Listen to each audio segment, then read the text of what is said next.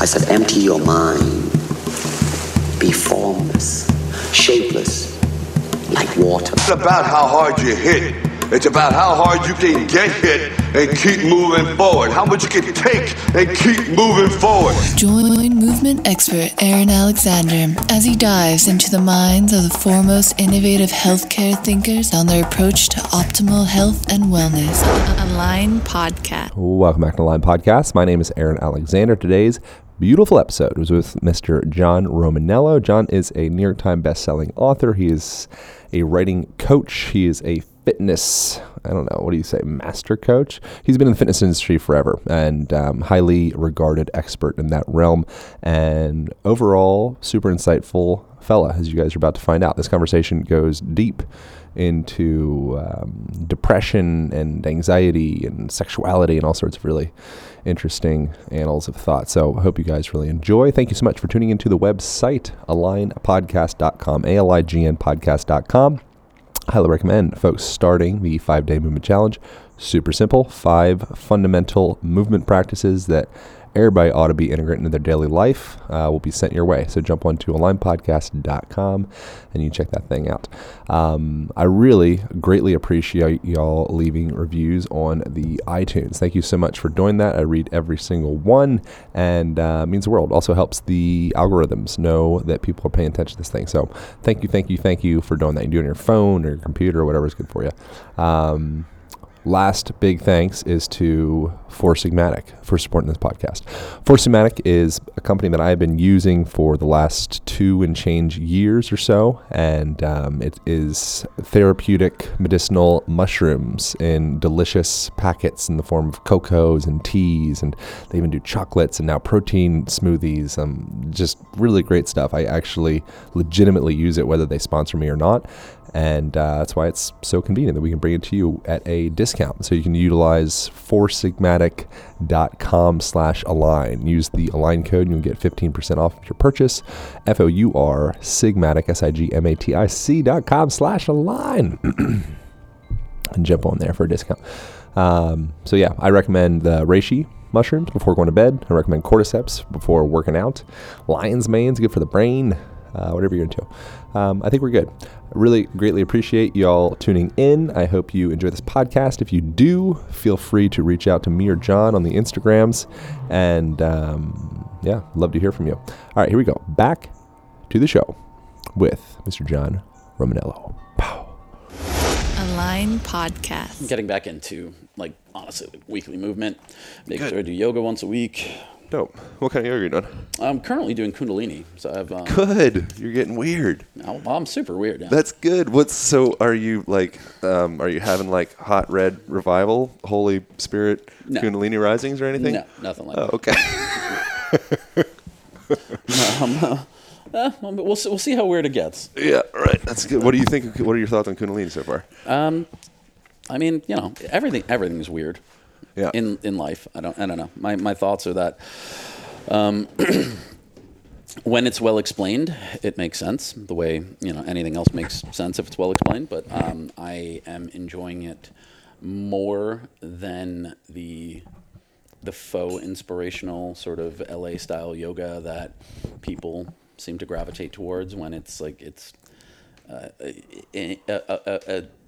a predominantly physical practice that has a sheen of spirituality on top of it. I don't love that. Yeah. But this seems solid. So what is your background in bodybuilding and such, and why did you get into it in the first place? What was the impetus there? Yeah. Goodness. Well, how deep do you want to go? Deep.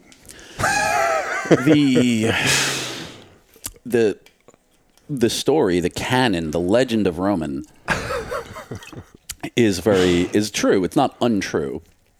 It's that I was a chubby kid historically, and then sophomore year of college, just had this sort of call to adventure moment where I looked in the mirror, and I'd been getting very chubby because I was never a truly athletic kid. But I looked in the mirror and didn't love what I saw in that same way many people have that experience. And I couldn't reconcile the person I was internally with the person I appeared to be externally. And, there's a lot of research that just shows the way we've been socialized to look at bodies. We look at people who are overweight and we believe that they are less intelligent, that they are of less value, et cetera. So detaching from all of those things over time, took work, but those apply doubly to ourselves. And I was like, all right, I don't like this look. And so I dove in, driven mostly by vanity and, a desire for self-love, which is underlying self-loathing, to get in shape. That's the legend. Chubby kid gets fit, changes my life, gets into fitness, eventually gets into bodybuilding, etc. But the stuff that I had never really talked to about or spoken about or really even admitted to most people was that a lot of the underlying reason for wanting to be big and strong was to feel safe. As a child of a survivor of physical abuse, and then I would later find out, much later in my life, I would uncover childhood sexual abuse. It seems very clear to me now, having the perspective, that so much of my desire to be big and strong was to feel safe. Firstly, if you are of a certain size, that is a deterrent physically from anyone who might hurt you, but then also wanting to feel capable of handling threat was a driving force. And then if you even remove and go one layer deeper into the psychology of it, when you are someone who is abused, particularly when you're young, and it's an area that you have no control of, you have no control over your environment, you have no control over the things you're seeing or experiencing, and you have, in a very real sense, somebody is taking away your control over your own body. And so I think that there's this driving force in many people, particularly young men who are survivors of childhood sexual assault, to seek control over their body. And fitness, bodybuilding, that was a way to create that manifestation. That, if you can bend and mold your corporeal form to your will, that is a type of control. Controlling your diet, controlling your physique. These are ways to reclaim something that had been taken from me when I was young. And so those are all the deeper underlying things about which, I didn't speak for all my years in the fitness industry. And now, with all the therapy and the psychedelics and all the journeying, they become, firstly, easier to talk about and to admit to myself. But then secondly, I'm, putting those pieces together is much simpler. How did you go about uncovering the sexual trauma? Had it been repressed or? Oh, completely repressed, which is such an interesting thing. Real repression is very rare. And it makes for very interesting TV drama. It's a nice plot point and like Amnesia. But it rarely happens. And when it's uncovered, it is usually not internal, it's external, which is to say that if there are things that have been done to you when you're a child, it's usually some other person in your life that begins to reveal this to you. Someone mentions something, and that sort of opens the jar. In my particular case, I happened to stumble across a thread of a memory while I was on MDMA. It was my second experience with MDMA. This was not therapeutic MDMA. I was just rolling for fun. And I was having this conversation with a friend of a friend that turned kind of deep. And it was a story about my childhood. My father is very, very abusive to me physically. And when you tell a story about childhood abuse and, you see people's reactions, and this is something that happens over time in all victims of abuse, that we try to downplay it for other people. And so you develop this way of talking about it. And so, I would have this when people would ask and I was comfortable discussing, I'd have this story, this way. And as a storyteller, I teach storytelling. You develop this rhythm where you are comfortable telling the story and you always have the same notes and you hit the same beats. And my father's physical abuse of me was pretty serious, and that I had wound up with a cracked skull at one point, and I only have 60% capacity in my right lung because he had broken my ribs at one point, and I had a collapsed lung, which has all sorts of effects on my physicality to this day. I'm not a great swimmer because I'm not buoyant. in any event, I'm on MDMA. I'm having this conversation with someone. And the beat I always hit at the end of revealing this to a person was, I mean, it could have been so much worse. At least I didn't get raped. Which is kind of a really weird fucking punchline, but it, you know, it creates context for people that like, okay, I understand that as bad as it was, it could have been much worse for me. And as this came out of my mouth, and I said, well, at least I didn't get raped, there was a part of me that woke up and realized, like, that is actually not true, I don't think. Wow. And then the next MDMA journey was sooner than it should have been. I normally like to take like several months between, but this was about maybe 5 weeks later because I wanted to do the digging. And I began to have some memories surface. And then I, you know, through therapy, was able to start pulling out more and more and more. And it was devastating because there's so much of this trauma that is fresh. Having processed all of the physical abuse on the part of my father, it's like all of these things that have happened, they're like shards of shattered glass, right? It's this piece of you that is broken by someone else. And to process it, you have to pick up these pieces and look at them and examine them and see what they mean or could have meant or mean in context.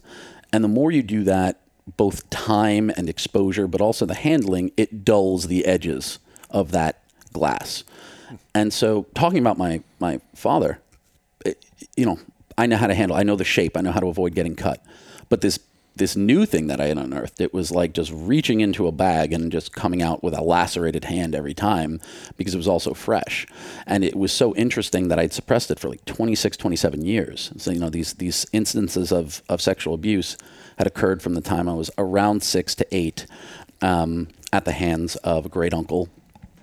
And having those conversations with anyone, it really was difficult because it was like fresh trauma that I was just unearthing. And as hard as it was to start moving through that in the initial stages, I will say that it was a relief of a sort in that it began to help me explain a lot of my behaviors. And it didn't fix them, you know, it did not in any way help me change the behaviors or break the patterns that I needed to break. That was something that I needed to be worked through independently. But at least it began to give me some awareness of why I had the fears that I did, or why I behaved the way that I did, or ran from the things that I did. And that over time gives you it informs the way you need to approach things therapeutically. Is there any standout modalities or approaches or practices or things or movements or words or anything that helped gain relationship with those experiences? I mean, you know, the therapeutic modalities that with which I've had the most success are CBT, cognitive behavioral therapy, didn't work for me the way I would have wanted it to. And I think that a lot of that has to do with the fact that when I was really in it, I was not as aware of the traumas as I should have been, or at the very least, I had not reconciled as much as I needed to in terms of really admitting the things that had happened or the things that I had done. So dialectical behavioral therapy has been far more helpful in DBT. And that is great. And then in addition, you know, I know that there is whatever attachment people might have to hearing the use of psychedelics. And I know we're in a very strange place with this currently, where it's the hot new trend in the entrepreneurial sort of spiritual crowd to have this discussion about psychedelics. But there's a lot of benefit to be gained from being able to separate and to foster the objectivity necessary to look at things. And mushrooms, or psilocybin, has been very, very helpful to me. MDMA has been very helpful to me, used in controlled settings. But beyond that, just working through and acceptance and really like consistent examining. And for me, like anything else, the practice that has saved me has always been writing. Yeah, writing's a big one. Do you do like free writing? I don't. So I know that a lot of people have masturbatory journaling practices, like they, you know, do their pages in the morning. I write to write. I write things that are to be read. I don't have a ton of, like when I need to get introspective, I use it for that, but I'm still like putting it in the context of how is this going to serve other people. And so one of the most popular things I've ever written is I wrote this 7,000 plus word piece on my struggle with depression and suicide. Now that I wrote before I began to publicly speak about the sexual abuse. But it's, my point is that any inkling I have of just journaling to journal about my depression, that's not really there for me. It's there, but it feeds into it's research. It's self-research for something that will eventually be published. For me, nothing's really real until I've written about it, and my writing isn't real until I feel like it can be read and of service to other people. Yeah. And so, my actual journaling, I don't do morning journaling. The whole. I mean, I see value in the way that people do it. It's just not the way I do it. I'm a very Doogie Howser journaler. I do my journaling at the end of the evening, and it is to record the events of the day. And this is what happened. This is what I thought about it. And it's really so that my biographer has things organized whenever whoever this person might be, should there ever be interest in kind of checking the state of mind from the perspective of someone else, it's there and it's organized. So this is what happened and when. When you were going through all like the bodybuilding stuff and like the vanity and kind of superficially creating all these walls, were you also experiencing the depression and those at the same time? Ish. I was diagnosed with depression when I was 17 years old. And I got into bodybuilding when I was 20. Between 17 and 26, I had maybe 3 bouts of depression. So there was stuff that was there, and so everything kind of had overlap, but it was not in any way concomitant. I don't think that moving through periods of deep vanity made me more or less likely to experience depression. It would just I had some sort of external focal point, and that was a necessary part of my journey. Yeah. The bodybuilding became important to me as an identity marker. You don't do bodybuilding, you are a bodybuilder. Yeah. And it's this thing that you get to put on and live in. And, as much as it is real and important, that for me, there's also this sort of acknowledgement that I got to hide inside that muscular carapace. It was very much armor. It's interesting. So, like the Wonder Woman pose and the Amy Cuddy, like, when you're hunched over, it's a depressed position. When you're upright, it's like a proud, testosterone goes up, all that stuff. It's interesting when you start thinking about people like in your position where you were nailing all like the physiological markers of like feeling really great. But meanwhile, inside there was like this storm happening. Sure. But I think it's worth acknowledging that storm was going to be happening regardless. So how much more extreme would that internal tempest have been had I not been hitting those outward poses, right?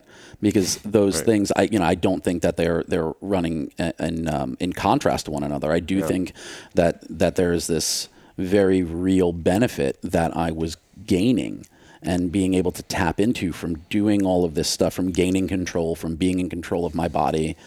Whereas had I not been doing them, the maelstrom of the trauma would have been swirling under the surface regardless. This was one way to mitigate that to whatever extent it could. Yeah. You couldn't cure it, certainly, before there was acknowledgement, but I think it would have been worse without it. What would you do for when you feel like a depression bout coming on? How does one navigate that? That's a question for everyone on an individual level. For me, my depressive episodes when I was younger were fewer and further between. They were also less intense, and so they've intensified over the years. They've also changed now. Everyone is different. You never know. A storm is a really good metaphor because you don't know. Some storms, even hurricane to hurricane, some of them are wetter than others. Some of them are windier than others. Some of them are longer than others. Whenever I felt a depressive episode coming on, anytime prior to me being 34, I would just pretend it wasn't coming. I would just do life harder, and I would act happier. I would dig in. It wasn't until I was 34 years old and published that piece on depression that I told anyone in my life. The only people who knew were my therapist, my mother, my one of my friends, and depressives, people who suffer from mental illness. We are some of the finest actors in the world, and so much of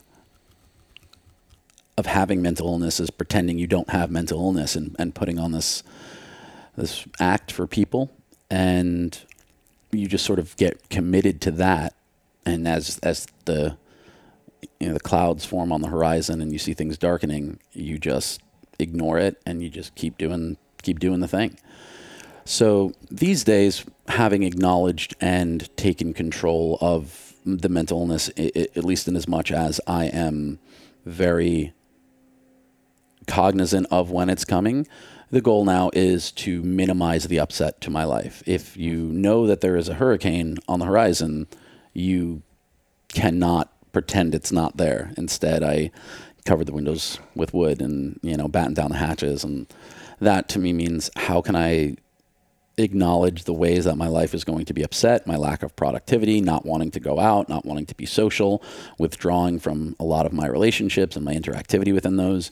And you just let people know. You put everyone on high alert. This is what's coming. And having those conversations is very difficult, and it became a very important thing over time to be able to do that. And for me, it's what led into my advocacy in terms of mental health and mental illness, and putting that on the internet and just letting everyone know, all of my readers and my followers and whoever else might be interested in looking at my stuff. This is an area of struggle. This is what's happening or is about to happen. And here are the ways that it's going to affect me or has affected me in the past.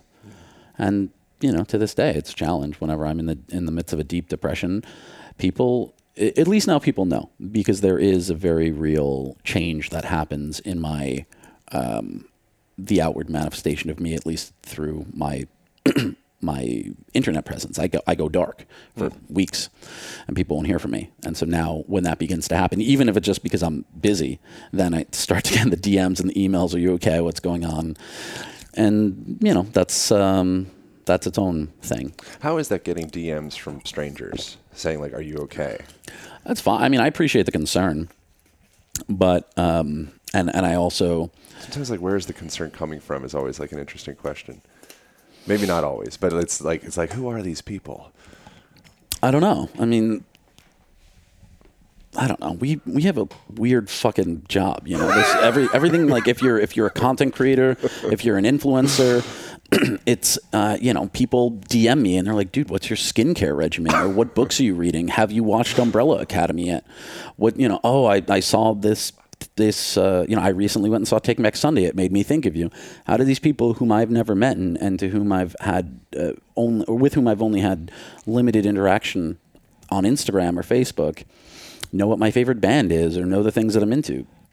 Because we put that out there. Yeah. And so I don't view someone checking in on me with regard to my mental health as any more or less invasive or intimate or interested or interesting than somebody asking what my skincare regimen is. This is the path that we have chosen. This is what we do. We put ourselves out there, and the fact that anyone gives a shit at all is humbling. It's like, how did I get to this place where I use humbling literally. When most people say humbling, they mean honored. But it really makes you feel small in a way that maybe people shouldn't care about me, because that's how depressive people act. That's how we think.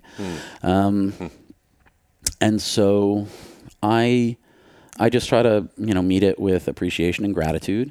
And it is also sort of, as a brooder and as sort of a comedic misanthrope in that way that all depressed people tend to view the world in all of its absurdity. It's also funny to me. I'm just like, sometimes it's like, guys, I'm just busy. I'm cool. It's not like, not every time I'm off Instagram for a week am I going to kill myself. Yeah. But yeah, it's I appreciate it. It's interesting, because getting annoyed about it or feeling any negative way about it doesn't do anything for me. But the most important thing is that for every DM I get that might make me feel uncomfortable with this veritable stranger asking after my personal mental health, I get 10 from strangers thanking me for helping with theirs. And if that's the price, if that's the ratio, then I'm more than okay with it, because I get DMs and emails all the time from people who say thank you for writing the things that you've written, or the depression piece helped me understand my father who suffers from depression, or my partner. And most of the emails and DMs are, I would say historically, most of them are not from people who they themselves suffer, but for people who know people who suffer. Yeah. And that is gratifying. As you were talking before, there's a Rumi quote, like the cure for the pain is in the pain. And there's a bunch of people that quote like similar things like that. Like going into the pain is oftentimes that's where the answers are.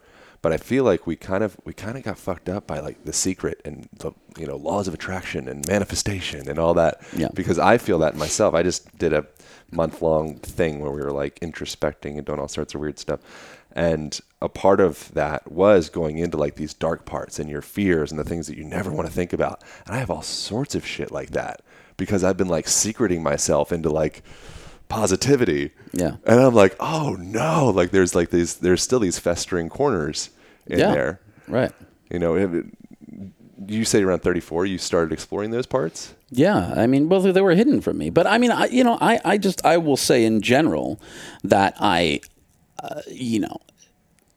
if you look at sort of the difference between New York and LA, I'm a brooding, cynical, pragmatic New Yorker. Mm-hmm. And anyone who says positive vibes only is, I think, immediately available for a punch in the face and deserving of it. I think that's fair. And, so it's like from well ahead of my uncovering or my acknowledgement of all of the trauma, I still, was very much, not encouraging everyone to like fall into their, brooding narcissist sort of expression of themselves. But I do think that,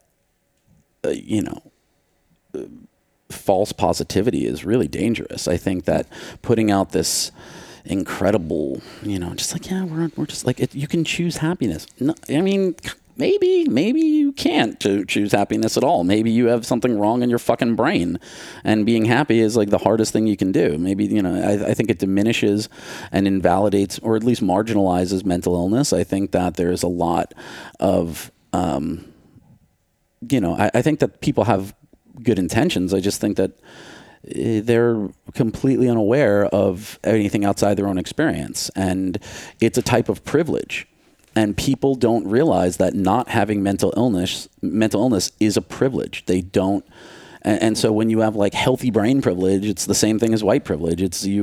Doesn't mean your life was easy. It just means it wasn't made harder by your natural brain chemistry. And, in the same way that, white privilege, it doesn't mean that your life was easy. It doesn't mean you didn't face challenges. It just means that this color of your skin wasn't one of them. Mm-hmm. And like people don't want to unpack and acknowledge that. And the same thing with, it's really hard to see, people who have all the privilege in the world and to just talk about positive vibes only. It's like, the world isn't actively trying to fucking, hurt you. Yeah. And in the case of someone like myself who presents outwardly as a straight white male, the world is pretty much set up for my success. And I can acknowledge that cognitively, but when I'm in the midst of the depression and, there's this paranoia that the universe was created specifically to find a way to cause pain in my life. And that's, there's this like weird underlying sort of arrogance and narcissism. It's like everything in the world exists to cause me pain and to make me hurt and to make me hate myself, which is something you can only like really even get to with a lot of therapy and introspection and I think psychedelics. So, well in advance of me ever acknowledging any of this, there's always been a very great resistance to this projected positivity ideology that is so prevalent on Instagram, and in particular in LA. Yeah, totally. And to me, it's there's very few things. I take again, I'm a pragmatist, and I think that like in general, I would rather have deal with someone who has slightly undeserving arrogance than someone who has obviously false humility, because it's just infinitely more tolerable. And by the same token, I would rather deal with someone who has an unjustifiably dour outlook on life than one that is unjustifiably positive. Yeah. Or at least if they're going to espouse that and put that out on the internet. It's interesting how to use Freud's terms, the super ego, or the kind of the consciousness, the zeitgeist kind of chooses what's appropriate for us to express versus what's not. Mm-hmm. And so your sexuality and your penis and your anus, and there's we just don't talk about that, And there's certain emotions. It's the same thing. We don't talk about that. We just do more pictures of us being awesome. And then, but at the same time, when you shut that stuff down, it just ends up festering and becoming more toxic. It's super fucking ironic that we these things that they need the most care, but the culture ends up kind of by design shadowing those spots. Yeah.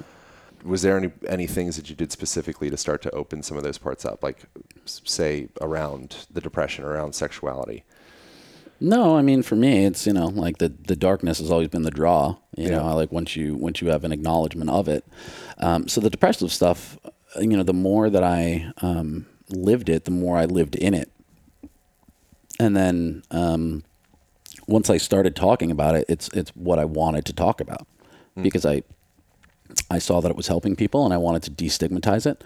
So I think that the way that other people can get into that part of themselves is to interact with the people who are already doing that. And I think that that's where community helps so much. Yeah, it's huge. Of all the things that have helped me in depression, I've been very, very lucky that I have so many people in my life. They're they're there for you and they want to help you and everything. But the thing that helps the most is just and I really hate to fall back on such maxims on misery loves company.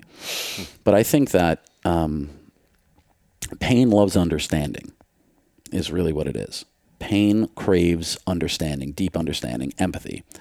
And for me, the thing that has been the most helpful is being able to discuss my depression with other people who suffer from depression. Having a 10-minute conversation with a person who also suffers from mental illness is more helpful to me in terms of being seen and heard and loved and helped and understood than 10 hours of conversation with someone who does not themselves suffer. It's just very much, maybe I lack the language, or maybe I just have a block with my ability to recognize empathy from a person who doesn't have that same experiential access. But at the end of the day, I just think that, commiseration is the deepest form of conversation with regard to mental illness. How did you get into the writing stuff? Being such a passion of yours. I was a writer before I was anything else. I've always been a writer. It was when I was a kid and there was abuse in the house. Reading and writing were my escapes. It was the thing that I could always do. It's so interesting that I notice this now. This is a very strange comparison, but I'll loop back around and make it make sense. I noticed that as a writer and, as someone who is always taking notes on the world, if I have a notebook and someone says something interesting and I just start writing, when I'm in a conversation with someone, and this is going to sound a little weird, so I will loop back around. Whenever I'm out with someone and, if someone says something interesting or I just want to write something down, if I have a notebook and I start taking notes, nobody says anything. But if you, and this is just another piece of the social enforcement of norms that people think that they are trying to make you a better person. If I'm having a conversation with someone and I take out my phone and I start typing on it, it could be to take those same notes, but there's something about looking at a screen and being involved in it in some way where people find that very offensive, or they think for whatever reason that you're not paying them mind. Whereas if you do it on a with pen and paper, then it is totally okay. They almost feel happy about it. And so when I was a child, you know, I had 2 ways to entertain myself. There was reading and writing, and then there were video games. And when I was young and there was, you know, all this screaming and fighting and dish breaking and all this shit happening in my house, there was this behavior around video games. Like if I wanted to escape from what was happening and I played Zelda and I just wanted to be there, it was treated as though I was not honoring the horror that was happening around me. You know, how can you play video games at a time like this? You know, my sister would be upset with me. You know, my parents would come in and yell at me. They would take that away because things are happening and you're seeking recreation. When what I was seeking was escape. And so, but reading, if they come in and find you reading a book, it's like, well, even in the midst of this insanity and this pandemonium, he is trying to find a way to educate himself in some way. That was lauded. And so as a child, reading and writing were escapes that were never taken from me. They were never criticized. They were always, I always had access to them. And so I've been a writer my entire life. And when I was 8 years old, I told my mother I wanted to write a book. When she asked me why, I said, because books make me happy and I want to make other people happy as well. And then throughout my life, I just kept writing and writing. And so it's not as though, you know, I think that there are some people who still labor under the delusion that I was this fitness guy and then I decided or found passion in writing. No, for me, I've always been a writer, and I have always written about the thing about which I am passionate about at any given moment. And if it hadn't been fitness, it would have been something else. It just happened to be fitness because that was something that I found and a passion I developed, and it seemed easy for me to write about. And every time I wrote about it, it made me more and more successful. So I did that. How does one cultivate their voice in the writing? Your voice is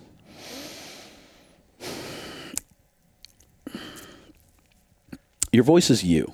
And then it really begins to, if we really want to go deep with this, and I feel like this is a place where we can do that, it's asking yourself, what is you? What are the things that make you who you are? And, you know, we won't go to the absolute top level of spirituality and just say, like, you are this being that has always been and will always be. But in terms of, like, who you, the human, is, you are an aggregate, a conglomeration of whatever base genetic material was granted and created at your inception, and then your consciousness run through all of the experiences that you've ever had. So everything, every memory specifically, but also everything you've ever read, every movie you've seen, every conversation you've had, every song you've listened to, this all becomes canon and gets, you know, indelibly burned into you in some way. And then all of these ingredients interact.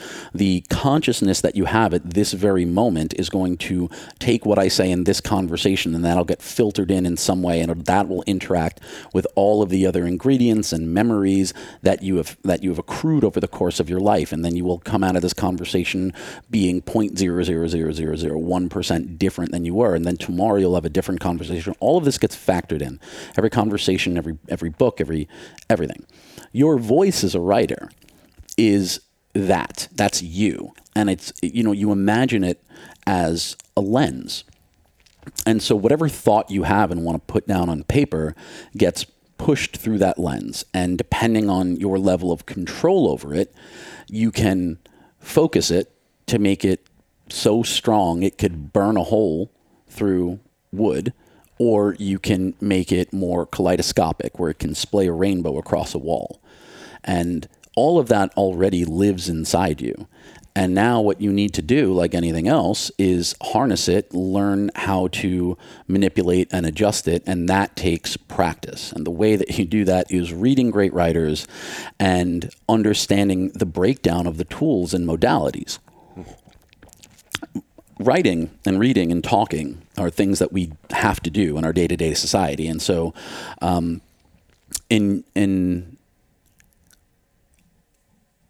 I mention your book? Yeah, of course. Cool. Yeah. writing and reading and talking are things that we have to do in our day-to-day society. It's part of how we function. And in your book, the draft of which you were kind enough to show me, you mentioned breathing and nasal breathing. And you talked about how we take between 16,000 and 20,000 breaths per day. And we don't think about most of these. It's this sort of automatic thing that's happening, right? That's just, being regulated by our nervous system. It's just words are the same way. We just go throughout our day reading words whenever they pop up. You're driving down the street and there are street signs, and some part of your brain is registering them. You have a conversation with someone like this. You're not picking the words. So there's all that stuff happening. And I always liken it to music. If every single person is making music, then a person who is capable of walking around the world, having conversations and reading and writing, etc., is at the very least capable, in musical terms, of sitting down at a campfire and strumming out Kumbaya and a couple of other songs. Some of us who have dedicated ourselves to becoming better at communication can play a lot of different songs. We can play other different, we can maybe write our own songs. But if you really want to get good, if you really want to become a great musician, at some point it's not enough to just practice.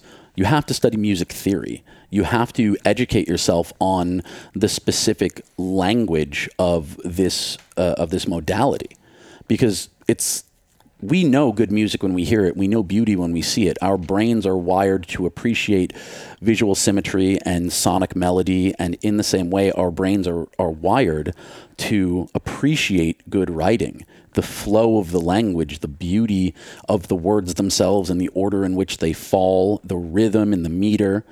And most people don't know why writing is good. They just know good writing. They know the difference between good writing and bad. And even people who are not particularly focused on it will read bad writing and they're like, oh, okay, whatever. But when they read good writing, they become aware of it. It's like, oh, that's something special. And that is the first step. Educating yourself on the tool sets and really diving back into everything between 3rd and 8th grade, where you learned grammar and morphology and syntax, and seeing that these are amazing tools where you can invert sentences and clauses, and the way that you end a sentence doesn't have to be the same every time, and you can use punctuation to establish tempo. And when you begin to do that and understand how these things are used, in the same way that somebody can begin to understand how to produce music by learning about tempo and beats, that's how you begin to really figure out what your voice is. Every musician who has ever created a song, that's their that's their musical voice, even if it's not their actual vocal, if it's just their production or their instrument.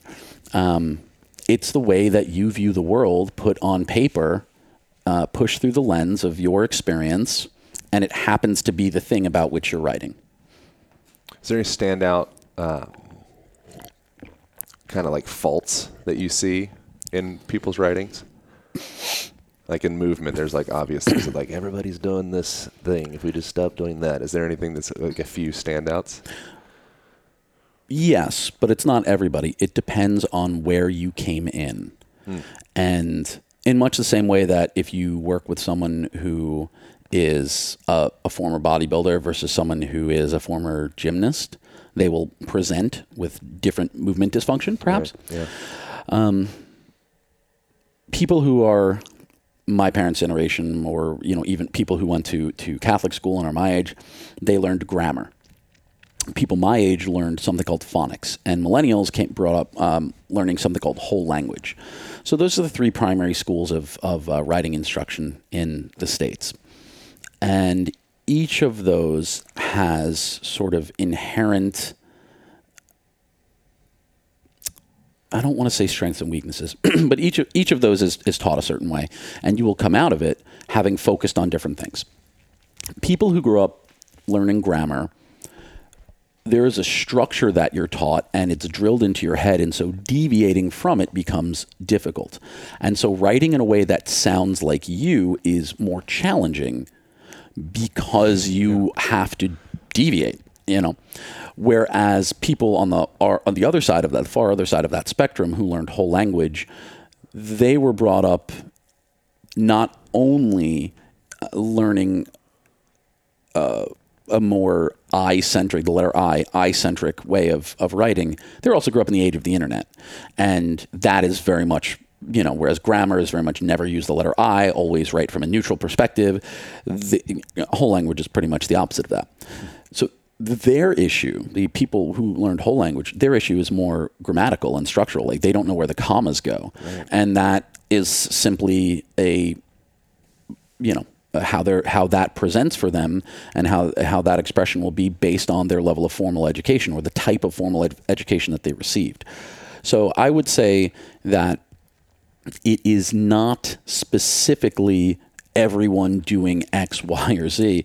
It's that depending on their entry point, they are more likely to present with a given sort of process, and that process may have holes in it versus others. The real issue that I see that's more universal is the lack of attention to writing, particularly in the age of the influencer. And as we are on Instagram and everyone wants pretty pictures, positivity notwithstanding, there is a push, particularly in the entrepreneurial community, toward video, and you have to do video, and you have to have a podcast like this. And all of those things are temporary. They're not in the way that everything is temporary, and the existence, that we get to experience is but a moment in the grand scheme of existence. But technology and anything that is reliant on it for production has obsolescence built into it, and that is just the way that the world works.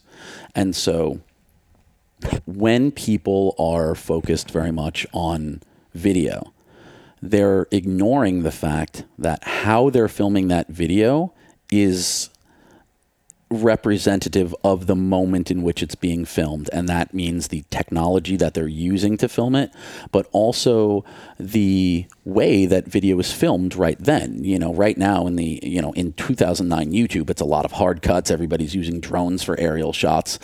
And when you watch something from 5 years ago, it's not like that. And so if your audience, if people in general, if the masses are being conditioned, everyone is biased towards new content. We all want new, right? And so if you put on YouTube and you see that something is filmed differently, you'll automatically know, like, oh, this is from 2011. Yep. People might be less likely to watch it. In the same way, if you put on a movie from the 80s, like the quality of the film is different. The way that things are filmed are different. Do you remember, like, there's that whole in a world joke. You see movie trailers now. Nobody says in a world. There's no voiceover for movie trailers. The way that movie trailers are produced currently is very different. There are trends. And so the mistake that people are making is they are focusing entirely too much on something which is formulaic and trend-based, whereas writing is elemental and eternal. We are still reading Hemingway. People still read the Bible. Everybody still wants to write a book. And it's because this is the stuff that does not go away. If you were to ask 100 of the most respected movie critics in the world to name their top 5 pictures of all time, The Godfather would appear on 100 lists. Maybe some at number 1, some at number 5, but there would be 100% consensus that The Godfather is one of the top 5 films ever made. You agree with that statement? Yeah, I'm on board with that. Okay. I have to think about it a little bit more, honestly, but yeah, I could go with that. Do you agree that most movie critics would put it on their list? Yeah, I would agree with that part for sure. Okay. Yeah. So whether or not you and I think The Godfather is one of the top 5 films ever made, we could acknowledge that the consensus from those people whose job it is to rate movies would be that it is one of the top 5. Now, if someone who had never seen that movie and who has no context for it, if you were to just show them that movie, it would be difficult to focus on the story and the incredible storytelling and acting and direction and writing of The Godfather, because you would be focused on your ability to see makeup caked on Al Pacino's face. Right. Because a movie shot in 1977 shown on even a 4K phone in 2019, it's a vastly different experience. The same thing, in 1975, Jaws was the scariest film ever made. Beach attendance dropped 50% for 5 years. That's filmed out here, right? Yeah. So a movie comes out in 1975, and then between 1975 and 1980, beach attendance drops 50 years because of this film about a shark. It's well acted, well directed, well scored, well written. But now, if you were to watch Jaws, it's laughable because the technology has surpassed. The technology of today is so far ahead of the technology of 1975 that you see the rubber shark. You see how it's a rubber shark.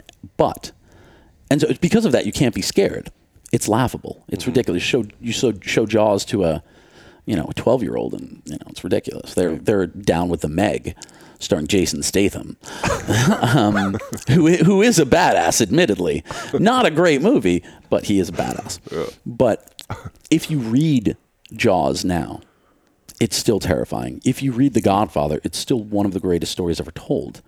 If you read The Exorcist, it's still terrifying, whereas if you watch it now and you see the herky-jerky nature with which this head is supposed to turn around, and you see that the pea soup is not being vomited up but is actually coming from this wire that is just out of frame, this tube, it's hard to be afraid of those things. It's hard to be afraid. But when you read it, it's not. The writing is elemental and eternal, and that is the thing. That's the mistake that everyone is making, that I see, quote, everybody making. It's me. It's my job, my vision, my quest to help people understand that all of these things are completely ephemeral. It's temporary. The way that you're making videos right now will change. 5 years from now, people might not want all these hard cuts. They might think that drones are cheesy. They might think that it's people filming these Instagram stories in their car while they're driving is absolutely absurd. Right. But the written word, that's forever. That's the thing. And so the mistake I see people making with the writing is not writing, and not focusing on it, and not getting better at it. As you were talking about the difference, the contrast, and we'll wrap up soon because you gotta wrap up. Oh, we gotta wrap up right now. I got about 5 minutes. All right, yeah. So just an interesting idea popped up that I don't know that I've ever really pondered on, but how much our language, which is silly because we should be pondering on this, but how much our language and our writing affects the way that we think and the psychology of the culture. Absolutely, yes. The words that we use, words mean things, and the words that we use. This is one of the most important. I'll since we're going to close soon, I'll close with this. Yeah. One of the questions I always ask whenever I lead a writing workshop or I'm on stage somewhere is I ask people, what do you think is more important, actions or words? Now, invariably, somebody says actions because they take the bait. And obviously actions are important. But if I were to ask you, what's your name? Aaron. Aaron, I want you to tell me what your name is in actions. I want you to tell me where you're from in actions. I want you to explain your worldview. I want you to explain everything that's in your book, everything that's important to you. But I want you to do it solely in actions. You can't do that. Everything that makes you who you are exists in your brain. And the real thing that differentiates humanity from the rest of the animal kingdom, and there are very few things, like if you've ever been able to sort of detach from what's going on around yourself, if you've been at like a nightclub and you're just sort of watching this mating ritual of, it's very similar to watching like primates dance around a fire. Very similar. And it's just, it's this thing that animals have been doing forever. But, then we add conversation to it, and that's what changes. That's the thing that makes everything unique and special to humanity.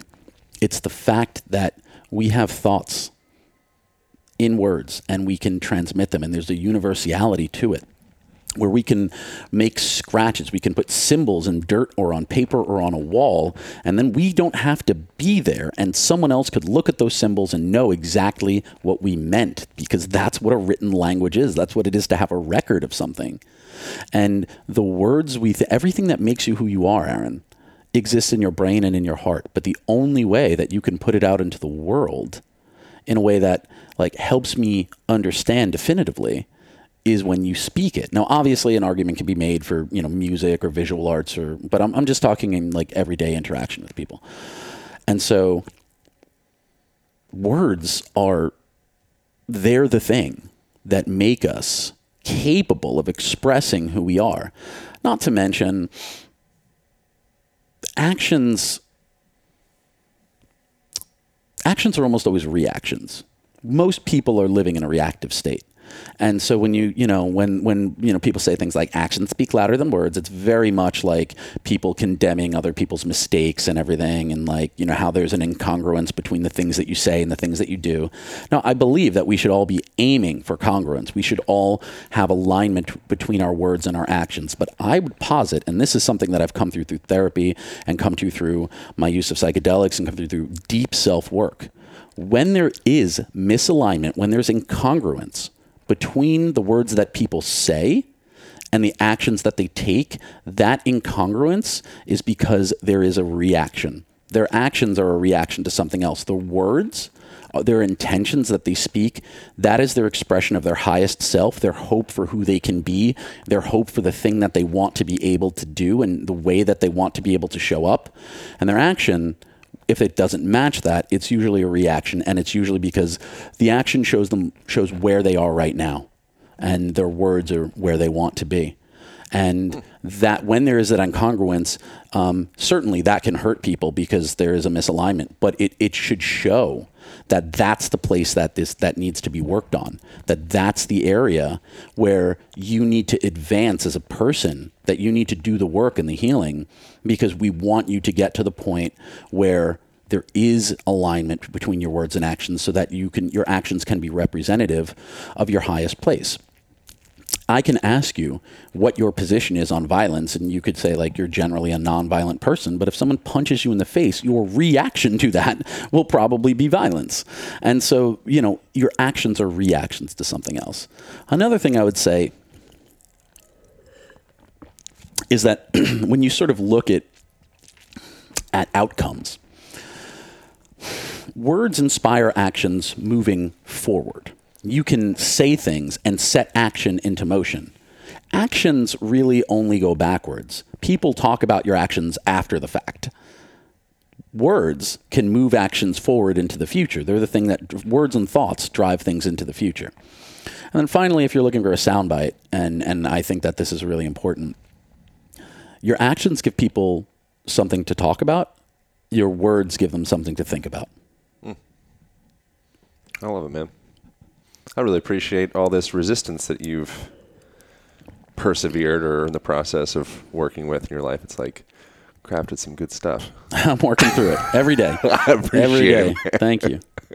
Where's the best place to point people? What's sure. exciting? For those interested in my ramblings and meanderings, johnromanello.com is the central hub for everything that I do, and there you will find my articles, my essays, and access to everything else. But if you are looking to interact directly, I encourage you to follow me on Instagram, where I am not nearly as consistent posting narcissistic photos of myself as I should be, but I am fun on Instagram stories. And if you have any questions about writing or anything that we've spoken about today, please feel very free to slide into my DMs. I am always happy to procrastinate on work to have a conversation with a total stranger. Perfect. Thank you, brother. My pleasure. I appreciate it. Thank you for having me. Again. All right, over now. Thank you all so much for tuning into that conversation. I hope you enjoyed it as much as I did. I am super excited to present to you guys the Align Method online program, which focuses on unwinding some of the deleterious effects of essentially staring into technology. So forward head posture, rolled forward shoulders, and just general collapsy postural patterns, and also gets into a movement guide and how to integrate better movement into your life. So you can check that out at alignpodcast.com/align method, ALIGN podcast.com/align Align Method, or you can find it at the Instagram page, Align Podcast, in the bio. Thank you to the folks that have grabbed the Align band, heavy duty resistance band with a door anchor and a free video guide that goes with it. So you can actually just access the free video guide if you want, just to get resistance band exercise in general. It's at alignband.com, ALIGN band.com. All right. Thanks guys so much for tuning in. Appreciate you. Enjoy the rest of your day.